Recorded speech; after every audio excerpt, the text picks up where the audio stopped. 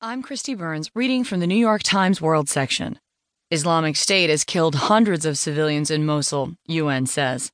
By Nick Cumming Bruce. Islamic State fighters shot and killed hundreds of residents in the Iraqi city of Mosul in the past 2 weeks, the United Nations said Thursday, describing an increasingly desperate drive by the jihadis to prevent civilians from fleeing.